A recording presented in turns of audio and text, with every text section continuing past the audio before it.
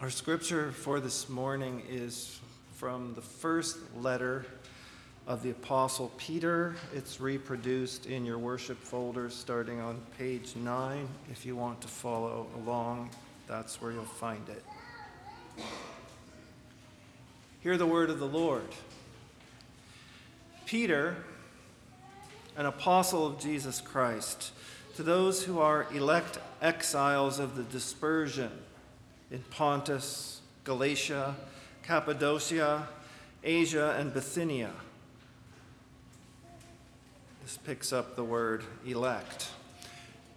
Elect according, chosen according to the foreknowledge of God the Father, in the sanctification of the Spirit, for obedience to Jesus Christ, and for sprinkling with his blood. May grace and peace be multiplied to you.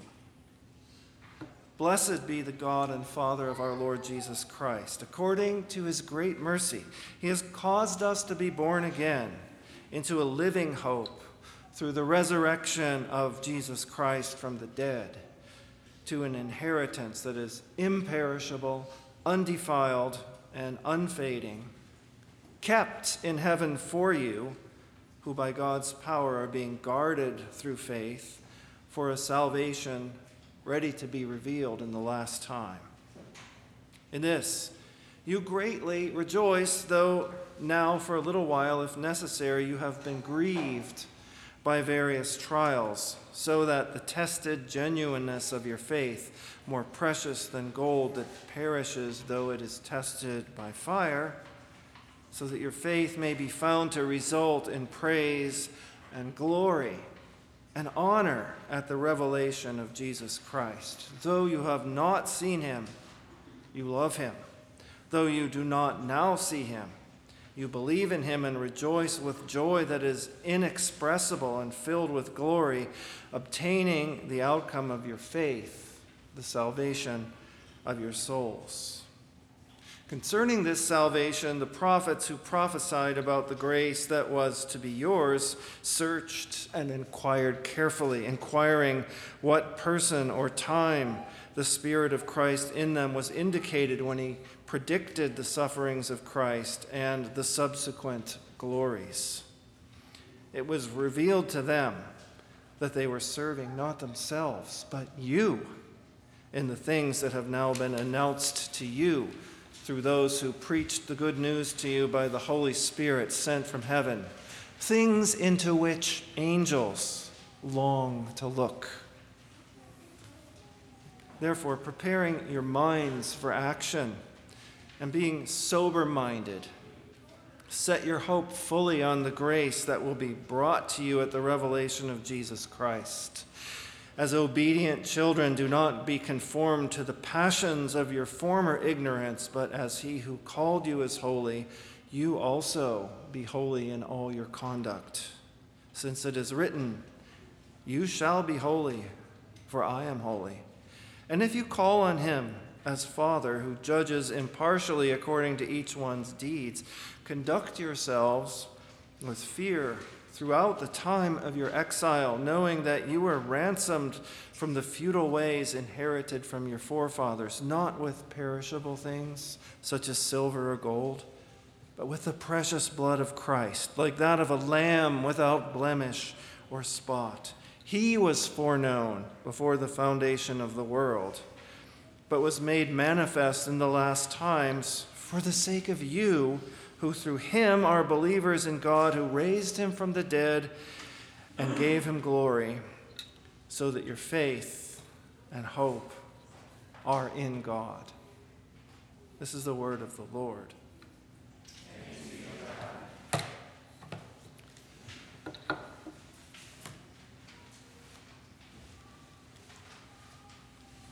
Dear friends of Jesus Christ, I'd like to start this morning with a little imagination exercise.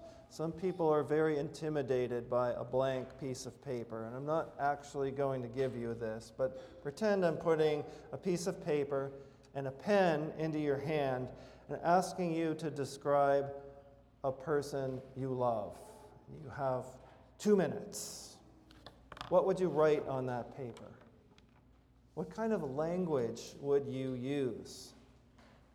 You might find yourself looking for a lot of nouns and adjectives. If I wanted to describe to you the person I'm married to, Beth, who wasn't able to be with me this morning because she has some back trouble, but I could describe her like this, and Linda and Andy, Abby and Paul, shout me down if this isn't accurate, but I could say that Beth is a 66-year-old woman, Michigan native, a UW alum, a wife, a mother, a teacher. I could say she's godly, but definitely not prim and proper. She's serious, but also capable of biting sarcasm. I know. I could tell you that she's dedicated, hardworking, and hospitable. She's tenacious, morally rigorous, and fiercely loyal in relationships. And I think I just gave you a reasonably accurate picture of Beth in just a little over 50 words. But I could also focus more on verbs. The only verb I used when I was describing Beth was the verb is.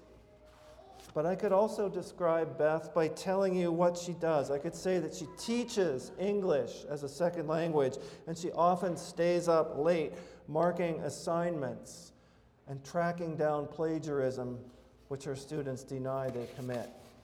She usually has guests for dinner at least twice a week and knows how to cook on an institutional scale. She spends several hours each week picking music for church because she loves worship, and she can slay me with a word and has forgiven me for more things than I can count.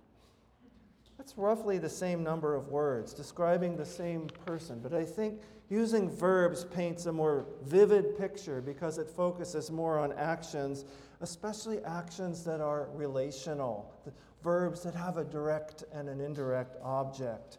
It's easier for me to see myself in that second picture. This morning, we're studying a passage of Scripture that paints a vivid picture of the God we love and the God who loves us. And perhaps more than any other passage in the Bible, if you think about it, it paints a picture of this God as a Trinity, as Father, Son, and Holy Spirit. Okay, here's my moment of full disclosure. Last week was Trinity Sunday in the Christian liturgical year. And if you suspect that this is the passage I preached on last week, you'd be right. But that doesn't actually mean this is the same sermon I preached last week. I hope the same thing that happened to me over the last week will happen to you, because I've continued to meditate on this passage over the last week, continued to reflect on what it means that God loves us as a Trinity. And the result is that this isn't really the same sermon that I preached last week at all. Last week was kind of my dress rehearsal for this week. Don't tell my own church, but I'm not serving you leftovers. I'm serving you maybe a better meal this week. Anyway, I do want to spend some time with you reflecting on the specifically and uniquely Christian belief that God is a Trinity. According to God's own self-disclosure, God's own emphatic self-revelation to us, God is one. Hear, O Israel, the Lord is one. Point number one of Israel's theology. But God is also Father, Son, and Holy Spirit. That puts us in kind of a strange position, right? I don't know how math teachers feel about it. We're not really saying 1 + 1 + 1 is 3, but we all are saying that God is a 3-in-1, a mystery that we can't know, that we can't fully understand or explain, but that we believe and confess, because this is how God has made himself known to us, and God wants us to know him in this way. And that means we ought to and we need to reflect on who this God is, on what this God is like, and especially on how the Father, the Son, and the Holy Spirit love us. Because if you can say one thing about the Trinity, it's that it's a community of love, an empowered community of love. And that, of course, we should also think about how we love God in return. So where do we start? If we want to know God and love God as Father, Son, and Holy Spirit, what kind of language can we find so that we can know God more deeply and worship God more truly? Theologians, I don't know if there's any theologians, professional or amateur, here this morning, but theologians have two main ways of talking about the Trinity. This is, I'm kind of mining my seminary education more than 30 years ago now, but I love these kinds of things. I don't know if you do, but they talk about the ontological or essential Trinity and the economic or functional Trinity. Those words might seem a little weird, so let me explain how theologians do this. The first way tries to understand the Trinity in its essence, in its being.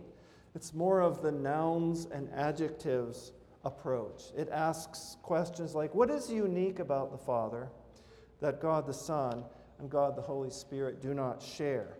It focuses on the characteristics of each member of the Trinity and the internal relations within God's own being. Okay, I've had my moment of full disclosure. Now it's your turn. How many of you read the reflection that's in the bulletin this morning? Okay, this is a good example of this first kind of approach. Pay attention to this language. In keeping with this truth and Word of God, which is what Article 7 of the Belgic Confession was talking about, the Word of God, the Bible, we believe in one God who is one single essence, in whom there are three persons, really, truly, and eternally distinct, according to their incommunicable properties, namely Father, Son, and Holy Spirit. The Father is the cause, origin, and source of all things, visible as well as invisible. The Son is the Word, the wisdom, and the image of the Father. The Holy Spirit is the eternal power and might proceeding from the Father and the Son. Lots of nouns and adjectives there, right? I don't want to take anything away from that. There are probably contemplative monks and nuns and a few Christian Reformed systematic theologians that will spend most of their life contemplating these mysteries in this way, and they'll be better for it. Let me tell you about the second approach. It focuses less on what the Father, the Son, and the Holy Spirit are, and more on the things that the Father and the Son and the Holy Spirit do, especially in the love-driven work of saving the human race. That's the functional Trinity. This way of talking about the Trinity focuses less on the inner life of the Trinity and more on the love that the Father and the Son and the Holy Spirit direct outwards towards the world, towards the human race, towards you and me. I'm not ashamed to say that I prefer this second approach because this is mainly how the Bible talks about the Father and the Son and the Holy Spirit. This is how God has spoken to us about God and how inspired people have written to us about God. The main question this morning's passage wants to answer is not, what is the Holy Trinity like? The main question it wants to ask and answer is, how does God love you and me as a Trinity? How does the Father love us? How does the Son love us? How does the Holy Spirit love us? The heart of this passage is the heart of the triune God, the Father, the Son, and the Holy Spirit. It doesn't offer us an image for contemplation. It shows us the love of God in action. We can certainly see ourselves in this picture. That's another reason I like this second approach, because when you're just focusing on the essence of the Trinity, there's no room to see yourself in that picture. But the second way allows us to see ourselves as the objects of God's love, the ones who receive God's love. But I still want to keep the focus on God, on the God who loves us. Peter starts out in this direction from the very beginning. To those who have been chosen according to the foreknowledge of God the Father, who've been chosen in the sanctification or through the sanctifying work of the Holy Spirit and chosen for obedience to Jesus Christ and sprinkling with his blood. That's both Trinitarian and active, using verbs. Peter is showing us how each person, each member, each personality, we struggle to know which is the right word really, each member of the Trinity brings or relates to us in a particular and unique way. Our relationship with the Father is not the same as our relationship with the Son and our relationship with the Holy Spirit. So let's explore that. Let's take a closer look at what this passage says about the Father who loves us and the Son who loves us and the Holy Spirit. Actually, Peter does it in this order: the Father, the Spirit, and the divine Messiah, Jesus. Peter specifically starts with the Father and names the Father 3 times. But let's pay attention to the verbs, to the way Peter describes God's love enacted. Verse 2 says, God foreknew us. That means God had a relationship with us even before we existed. In fact, God created us exactly for that relationship. And all of the Father's efforts to save us, all of the outpourings of his love, the gift of his Son, is so that we will be able to have that relationship, so that we can be God's beloved children. Peter goes on. Out of his great mercy, the Father has caused us to be born again into a living hope by raising Jesus from the dead. Think about what that does for us. I'm going to channel Paul for a second here, even though we're reading Peter. In Ephesians 2, Paul's very blunt. You were dead in your transgressions and sins, but God made us alive in Christ and with Christ. Peter is saying the same thing here, but he's adding this dimension of hope. The dead have no hope. God has given us a living hope. Verse 3, the Father has given us an inheritance and is keeping that inheritance in heaven for us. Who's keeping your inheritance? Who's watching over your investments? How often do you think about how well allocated they are? Do you check the Dow Jones Industrial Average every day? Do you think about how you're going to get through retirement? Do you worry about things like long-term health care insurance? I think most of us think about things like that. But it doesn't matter how much you have. Everything you have will perish or spoil or fade, or else you'll perish first and leave it behind. Our Father in heaven has in store for us an inheritance that we can't even imagine. This is the kind of hope that Peter's talking about when he says, and so your faith and your hope are in God. It's far beyond anything the world can offer us. Not only that, but in our present lives, right now, not just focus on the future, but focus on right now. God is guarding us, protecting us, watching over us, keeping us safe so that we will be able to receive the fullness of God's salvation when it is revealed. God's not just watching over our bodies as he has through this year of pandemic, and here we are this morning, but God is keeping us safe in the midst of all kinds of spiritual dangers that we often don't even have eyes to see.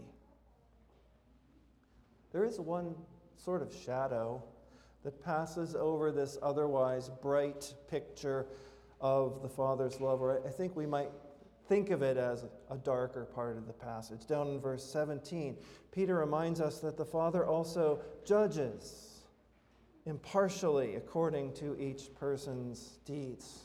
We don't like judgment, do we? Isn't that kind of a thing people say now? Don't judge me. Usually when we're doing something that we don't want to talk about. Don't judge me.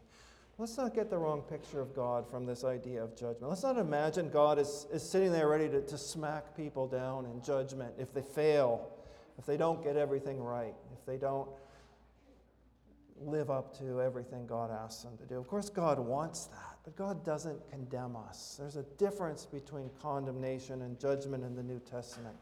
God doesn't condemn the children of God, but God does judge us. How are we supposed to understand that? Jesus often explained God by talking about real-life situations. Think about parents in this world. If you love your children, I'm sure you're going to tell them when they do well. But you're probably also going to tell them when they don't do so well, and especially when they do horribly wrong things, which inevitably do, because that's our human nature. In other words, in some sense, if you're a good parent, you're going to judge your children, not because you want them to feel bad, not because you're looking for a reason to punish them. It's because you want them, in the deepest possible sense, to be good, not just mind your manners and be on your best behavior, but do things that flow from a good character. And ultimately, if you're raising your children that way, it's not for your sake as a parent. It's not for the peace of all the people around that won't be bothered by your children when you're not good. It's for your child's sake, because being good is good for human beings. Growing up the right way in the face of God is how that's the real way to life, liberty, and the pursuit of happiness. This passage calls up and evokes one of the clearest and most important commands from the Old Testament. Be holy, because I, the Lord your God, am holy. A version of that also comes out of the mouth of Jesus in the Sermon on the Mount. Be perfect as your Father in heaven is perfect. How should we feel about that? How do you feel about that? I'll be honest. There's hardly a week that goes by where I don't commit and need to confess some pretty serious sin. You know, it might not be bad enough to make the newspapers, but I say words that I shouldn't have said. I think thoughts that I shouldn't have entertained. I do things that I shouldn't have done, or fail to do things that I really should have done. And I receive a deep and humiliating reminder that I'm a long way from perfect, that I'm far from holy. But let's go back to this passage and look at the whole picture of love that Peter is painting for us. Let's pay some attention to the work of the Holy Spirit that Peter calls the sanctification, or the sanctifying work. That's what the Holy Spirit mainly does, not only has done, but is doing right now in this passage, making God's people holy. It's not the only thing the Holy Spirit does. This passage also tells us that the Holy Spirit speaks through the prophets. The Holy Spirit reveals God's purposes to God's people, things that even have been hidden from the angels. Other passages of Scripture talks about how the Holy Spirit empowers gifts in the people of God and forms fruit in the hearts of God's people. But the thing that seems uppermost in Peter's mind in this passage is the work the Holy Spirit does to make us holy, to transform our lives, to reshape our hearts and minds so that we can better and more fully share in God's grace and God's glory, and even, I'm going to get to this a bit later, in God's own being. If I could summarize what Peter says about the active love of the Holy Spirit in a big chunk of this morning's passage, verse 10 through verse 16, I'd put it like this. The Holy Spirit reveals the Father and the Father's love to us, not just so that we can know about the Father, not even just so that we can have a relationship with the Father, but so that as God's children, we can start to bear a family resemblance to the Father, so that we can become like the Father, so that we can embody the Father's character in our own hearts and in our life together.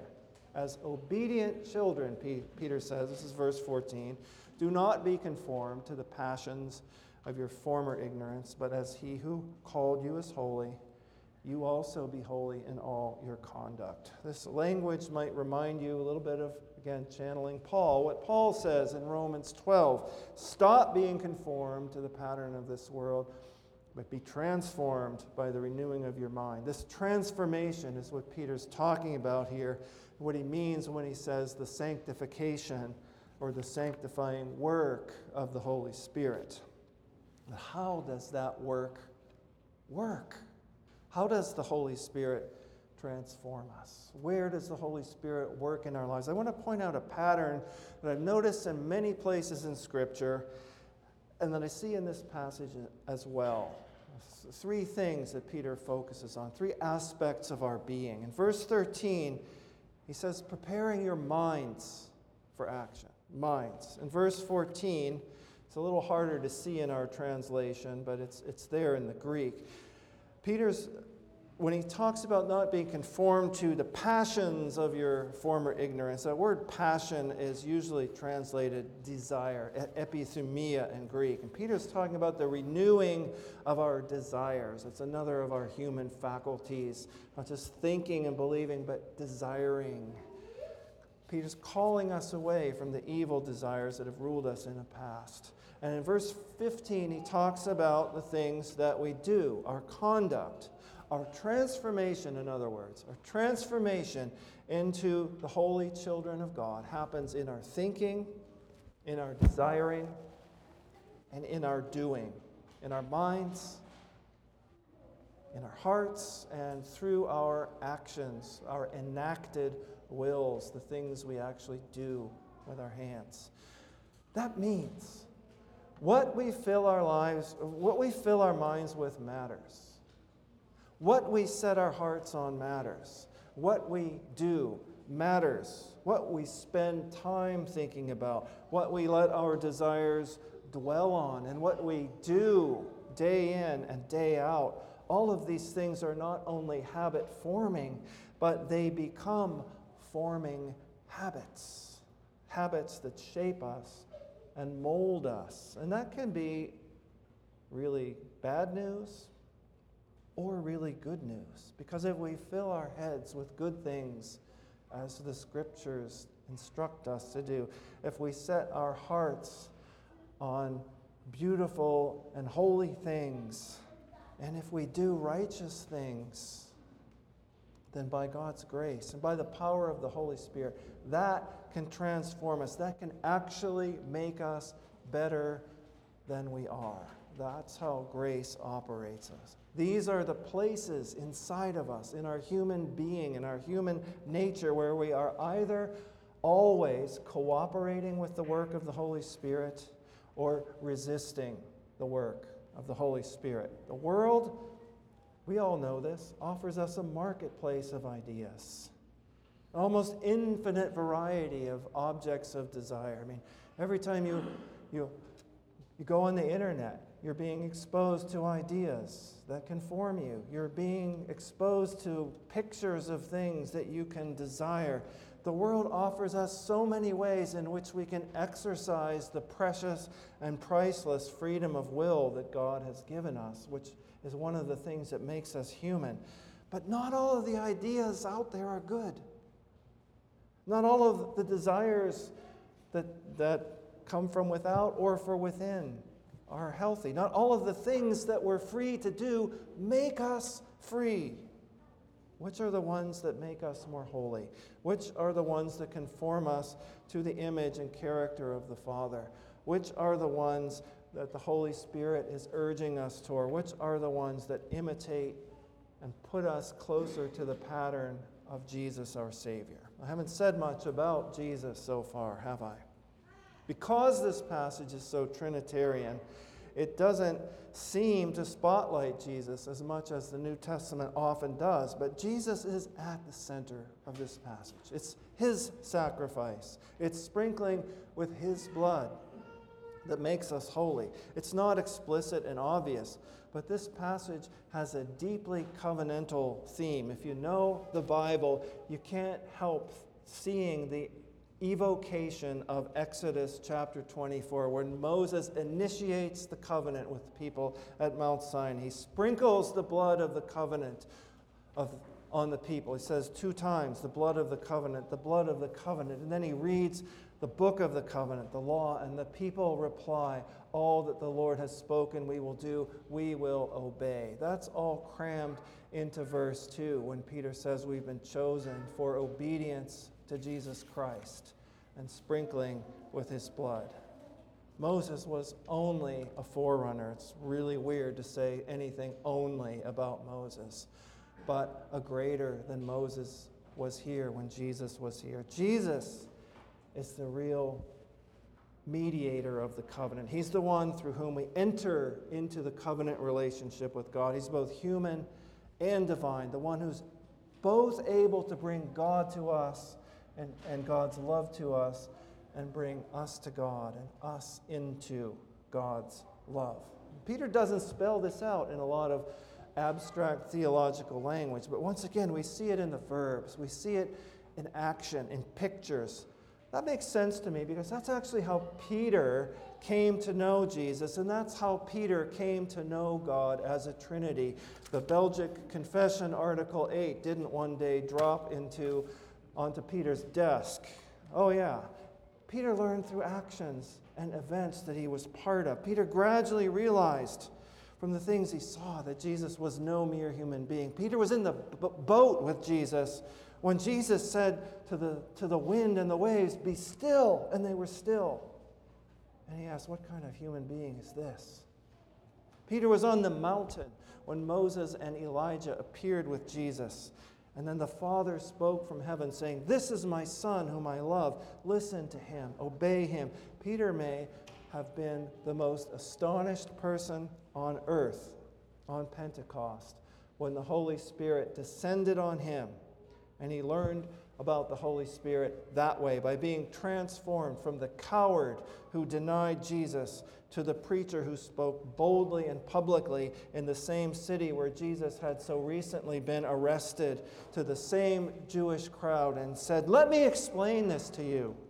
What you're witnessing is God pouring out the Holy Spirit he promised. And this Jesus, this same Jesus whom you crucified, he's the one that God has declared to be both the Lord and the Messiah." In other words, I'm proclaiming that he truly is the Son of God. So Peter knows about the descended divine majesty of God the Son. He doesn't talk about it the same way the Apostle John does. In the beginning was the Word. What he focuses on here is not the descending majesty of Jesus, but the ascending representative humanity of the Son of God, drawing the human race into the life of the Trinity. Peter portrays Jesus as the one whose incarnated life was for us. Again, pay attention to the verbs in this passage. He was chosen before the creation in the world, and that's why we're also chosen. We're chosen in him. He was revealed in time in these last days for our sake, so that by believing in him, we might be saved and have salvation. He was sacrificed for us, raised for us, glorified for us, so that we might become sacrifices to God with him, so that we might be raised from the dead with him, so that we might share in his glory when it's revealed. And it was revealed to the prophets of old that the Messiah would endure suffering and then glory would follow. And Peter is revealing to us that anyone who follows Jesus will suffer with him, but glory will follow. And in all of this, we're being drawn through Christ, through imitation of Christ, and through participation in the love of the Father and the Son and the Holy Spirit, deeper and deeper and deeper into the life and love of the Holy Trinity. I always like a little homework when I worship and when I hear a sermon. I always take the worship folder home with me and read the passages again and go through the hymns again. But here's one more thing that isn't in the bulletin. Peter again writes another letter, 2 Peter we call it. In chapter 1, he says something even more astonishing. But by God's grace, through his very great promises, we have become partakers of the divine nature. That's how close of an encounter we have with the Father and the Son and the Holy Spirit. We go deep and deep and deep into the love and the being of God. And as that happens, we're so transformed. And God's desire is that the life of the Trinity will ultimately be reflected in us. So that's what's going on. That's what God invites us to participate in the divine nature. That sounds a little scary, but think about it. We actually do it all the time. What happens when you pray? You come to the Father who has been enthroned since before the foundation of the world. You come into that throne room. You come in the power of the Holy Spirit and through the high priestly intercession of the one who has both a human and a divine nature, Jesus the Messiah. That's participation in the life of the Trinity. When you read the Bible, when you listen to the words that the Father revealed to the Son for our sake, that the Son, the Word made flesh, spoke to us, revealed to us when he was in the world. And when those words are illuminated in our souls by the Holy Spirit in a way that kindles in us faith and hope and love, you're participating in the life of the Trinity. When we worship, when we come to the Lord's table, pay attention to how Trinitarian the communion liturgy is. We're rising into the everlasting life and love of the Father, the Son, and the Holy Spirit. We come as children of God, not only ransomed from our sin by the sacrifice of Jesus, but assured by the Holy Spirit that we are children of the Heavenly Father who chose us before the foundation of the world. And there's one other way, and I'm going to end with this, one other way that we can participate in the life of the Holy Spirit, in not just in the essence of the Trinity, but in the function, in the action of the Trinity, by embodying the love of the Trinity.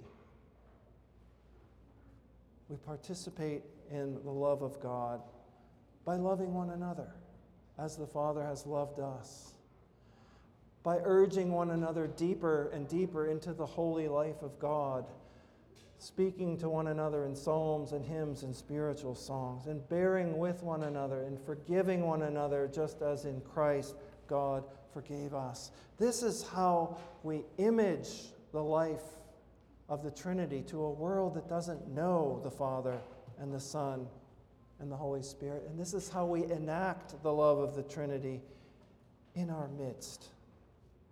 And friends, I think this is where the church has either most spectacularly succeeded through the centuries or most spectacularly failed.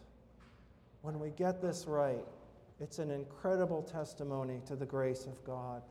But when we fail to love, when we fail to forgive, when we fail to desire the betterment of one another, when we're full of resentment and competition, we're not living into the life that God invites us into. God doesn't want us, in some real functional level, God wants to be an icon of the Father. The church is an icon of the Father and the Son and the Holy Spirit and their outward directed love.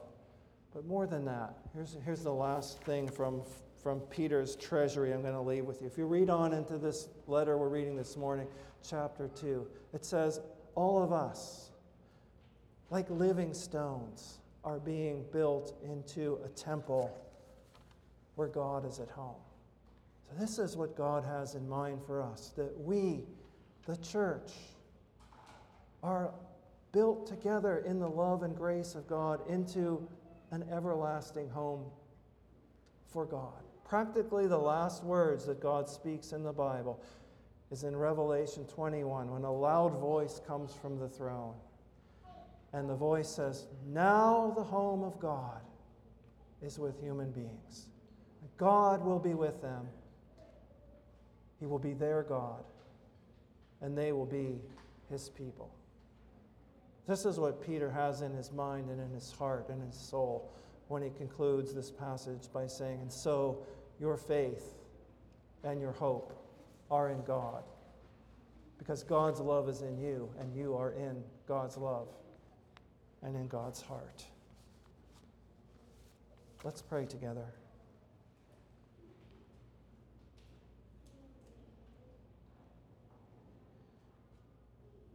Words are never enough, O God, to declare your love or to express our thanks. But we need to say these words. Thank you, Father and Son and Holy Spirit, for the way you have loved mere human beings and sinful human beings and lifted us up into your glory and called us into an inheritance that will be ours forever. Thank you for making us your children. Thank you for letting us be your sisters and brothers, Lord Jesus. Thank you for condescending to live in us and among us, Holy Spirit. Help us to respond, we pray.